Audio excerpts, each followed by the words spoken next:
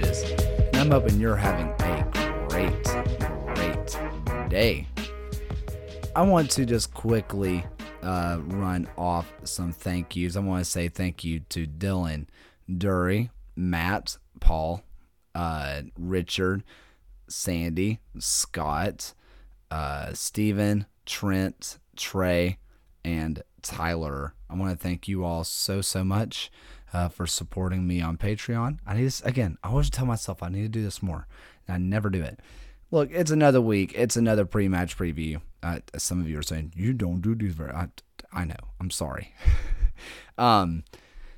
Look, this is a New Mexico team that when you look in the standings, you say this is a very winnable game.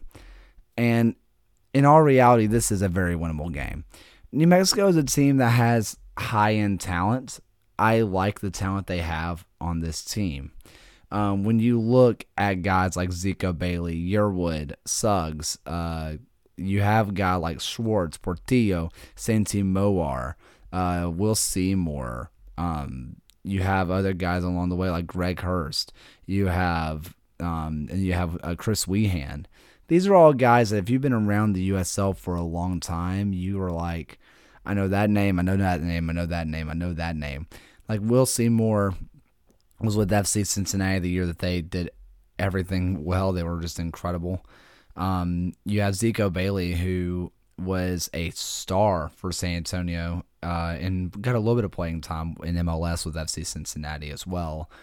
I already mentioned Seymour, yeah. And then, you go up to Portillo.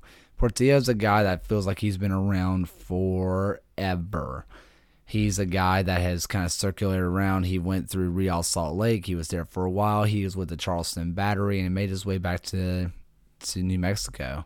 Another really incredible holding midfielder. Santi Moar, it's a guy that is a certified superstar in this league. He's a winger that spent a while with Phoenix, New Mexico. Then he went to Phoenix Rising, decided to go to the other side of the rivalry, and then came back to New Mexico. He's another incredible player.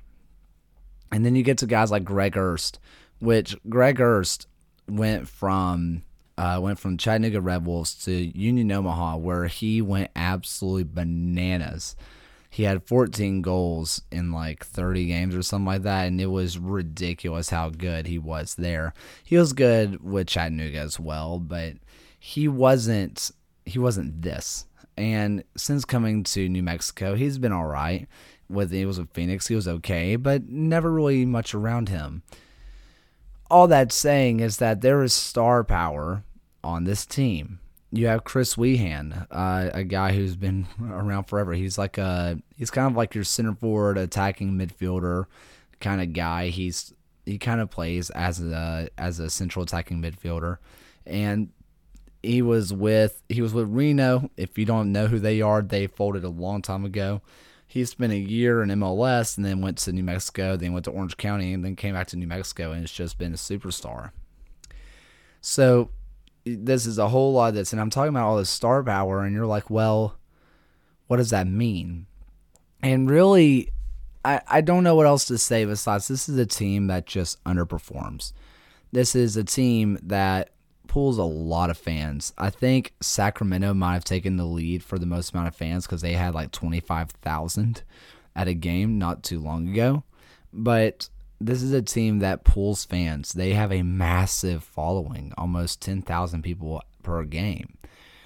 And you would think with them playing there and in altitude, and frankly at a baseball stadium, that they would be really, really good. But they're just not that great at home.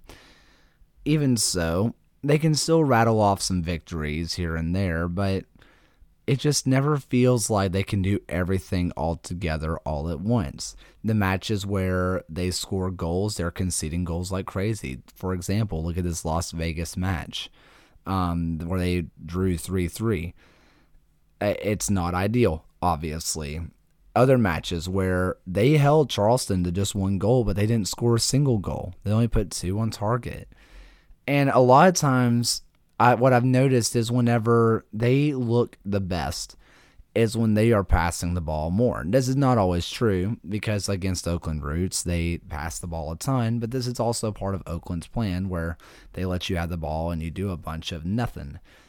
But yeah, like anytime that they are able to get passes off, that's when they play well. Whenever they go more direct and it's less pretty football, they just don't play as well.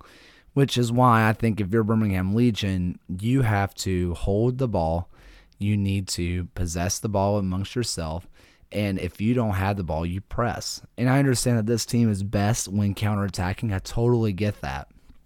But this is a New Mexico team that when you give them time to operate on the ball and string passes together, they're dangerous. But when they don't have time, they don't create really anything at all. And I think that's kind of what this comes down to. This is a team that has put together talent. I mean, all last year, we looked at this team and said they have all talent in the world. If you do remember, this is where Nico Brett was playing. And they just could not do it. And then this year, they lost some talent, but they brought some in, and they have it together a little bit. And you're like, oh, I like this talent a lot. They should be at least a maintain or improve, and they have fallen off a cliff. A lot of that I do think comes down to their goalkeeping. You have Alex Tambakis, which if you're a Atlanta United fan, you remember him for one game, legend.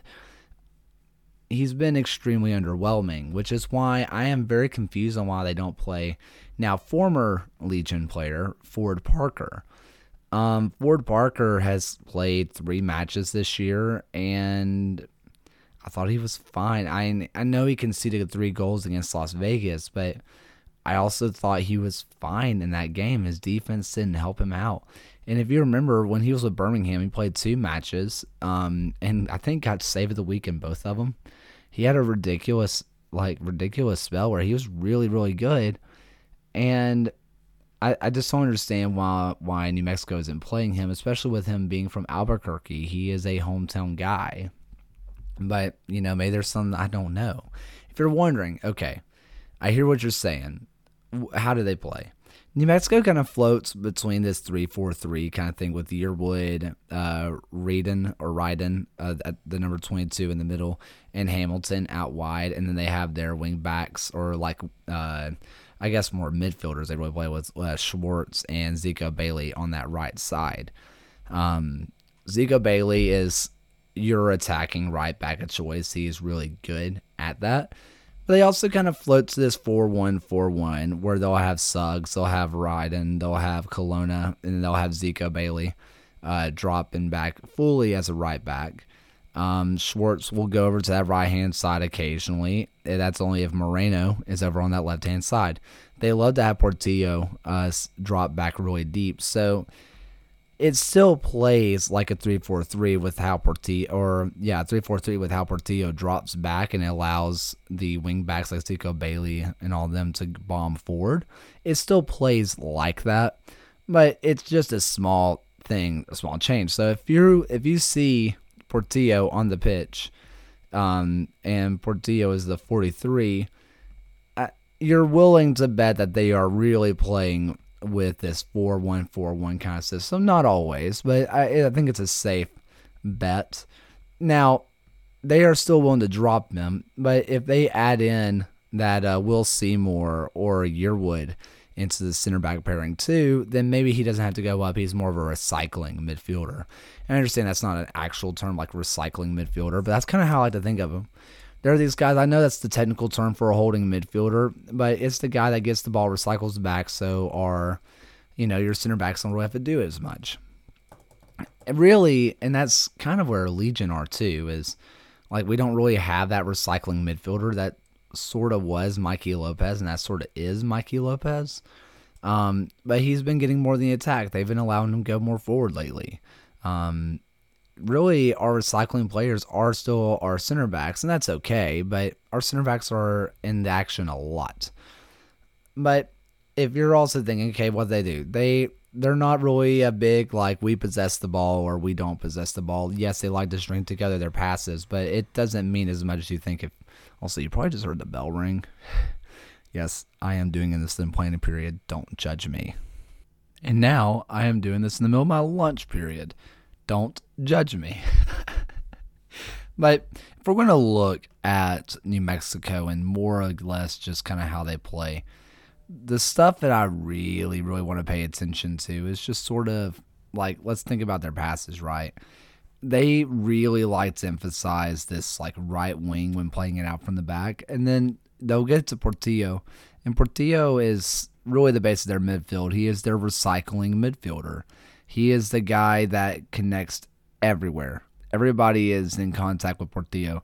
Like, he'll go out to Suggs, he'll go out to Moreno, he'll go out to Bailey, he'll go out to Seymour, and Colonna. Like, he's really the guy who gets everything from the back line in the midfield connected and lets other playmakers do their thing.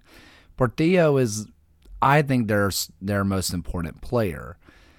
You know, if you want to look up top, right, or not up top. If you want to look from the back and look at their goalkeeping, right, Thomas in their last game, he really likes. They seem to play it short, not necessarily short, but like they'll play it out short and then they'll roll it out. It's not too crazy. It's everything that you kind of expect, I suppose. But if you're wanting to say, okay, now where these attacks going to come from?